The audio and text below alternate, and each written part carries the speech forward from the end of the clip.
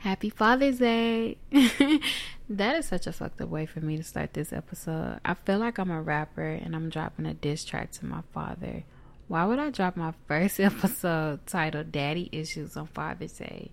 That's just like such an asshole thing of me to do. But that's what happens when you abandon your child. They end up making a podcast about their childhood trauma. And you just happen to be a part of the first episode.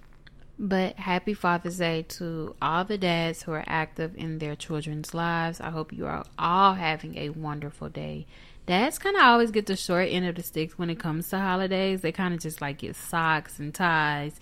And then we got like Mother's Day. We get her roses, jewelries, cars if you can afford it. Like we go all out from.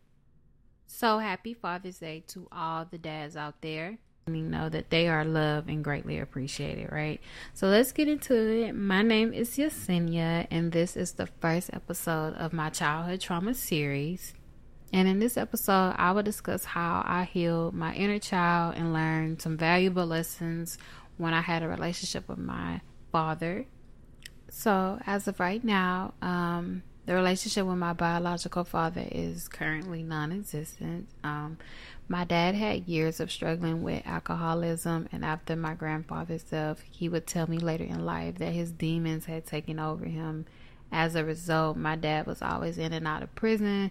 Majority of my childhood, as far as I can remember, people would ask me like, hey, I haven't seen your dad in a while. Where is he? And I'm like, oh, he's probably in jail. Like I remember being a little kid telling people like, oh, if you don't see my dad, he's probably in jail. Like that was just the norm for me, right? So around the time, I think I was 19. Yeah, I was 19 years old. My mom encouraged me to reach out to him since he had just recently been released from prison. We would meet every Sunday to do like different activities to try to bond and get to know each other. But none of the activities we did together felt authentic. We didn't even text or call each other until it was time to meet up. Like, hey, we're going to meet up this day. Yeah, that's cool. All right, cool.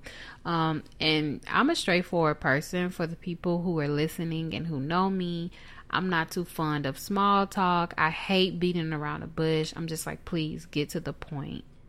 So one Sunday, I had a conversation with my dad in which I expressed that I no longer wanted to meet up with him on Sundays and that I didn't feel a need to have a relationship with him or even to have him in my life.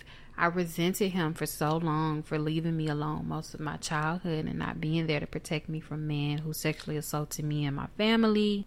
And I just felt like at 19, I had already bumped my head and picked myself up. I didn't get to experience like my Superman. I felt robbed of those moments that every little girl feels. I remember I had a best friend in high school who had an overprotective dad and I was so jealous of her for that. I remember being like, you're so lucky you have a dad who cares. And like she used to complain about not being able to do certain things. But I remember like feeling sad that I didn't have that male figure in my life that cared enough to watch my every move and to make sure I stayed on the right path. And as I was talking to my dad, I had a feeling of relief. He just allowed me to speak my truth, but then it was his turn to speak his truth. And he talked a little over an hour, and at the end we hugged. And we never hugged. Like we never hugged. I never told my dad I love you. We just never did that, right? But that time we hugged, and I felt like it's because we both knew that this was the end. Like we weren't going to try to force each other to bond or to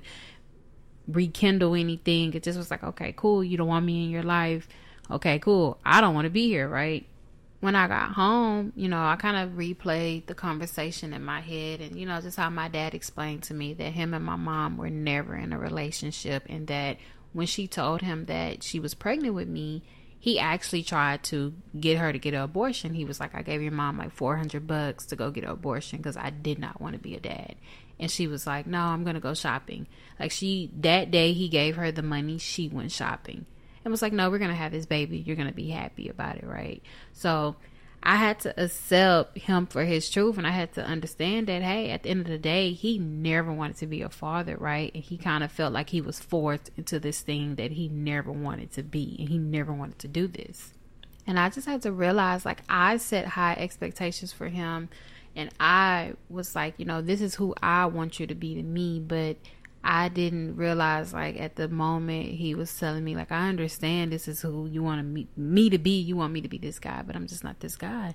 This is who I am, and I don't want to be a father. He's an excellent stepdad, though. My dad is the best stepfather you would ever know. Like, he is an awesome stepdad, but he never wanted to be a dad, right? And so, I just feel like no matter who that person is, you have to let them be who they want to be and not try to hold them accountable when they don't be the person you want them to be, or when they don't meet your expectations that you have set for them. I had to not look at him as my dad, but as a man, as his own individual person that was like, hey, I did not want a child. I tried to do what I felt like was right. I gave your mother $400 to get an abortion, and she decided that she wanted to bring you into this world, right? So because of that, I had to do what I felt like was best for me, and the best thing he felt like was to just distance himself. And he stood firm. He stood his ground, like, hey, I told you I did not want to be a dad. I wanted nothing to do with this child. I tried to do my part. You took the money. You decided to go shopping, right? So then that's when we got to kind of take accountability. And I think that situation is kind of tricky because it's like, you both were adults. So why would you have unprotected sex if you knew the risk of getting someone pregnant, right? But at the same time, in his eyes, it's like, hey, I tried to clean up my mistake. I tried to clean up what I did wrong. Your mom took the money. She decided to go shopping for baby clothes, and she thought she was going to force me to be with her, and she thought she was going to force me to be a father, and she thought she was going to force us into being this big happy family, and that's just not the reality of the situation. So anyways, in the end, I just feel like, we all set expectations for people when we meet them. And whoever that person is, we always say, well, I feel like you should be this type of person, and you need to treat me like this, and you need to do this, and these are the expectations that I set for you, right? But I feel like we also have to understand, and we also have to take accountability in knowing that those are your expectations you set from somebody, and they may not meet those expectations, and it is okay, right?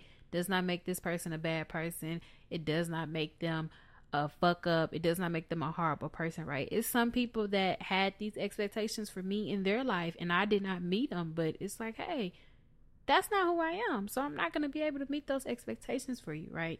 So that's my lesson. That's how I have helped myself heal my childhood trauma. Some people may agree, some people may not agree, but I just decided that I would share this story with you all. And again, thank you all for listening. Hope to see you next time.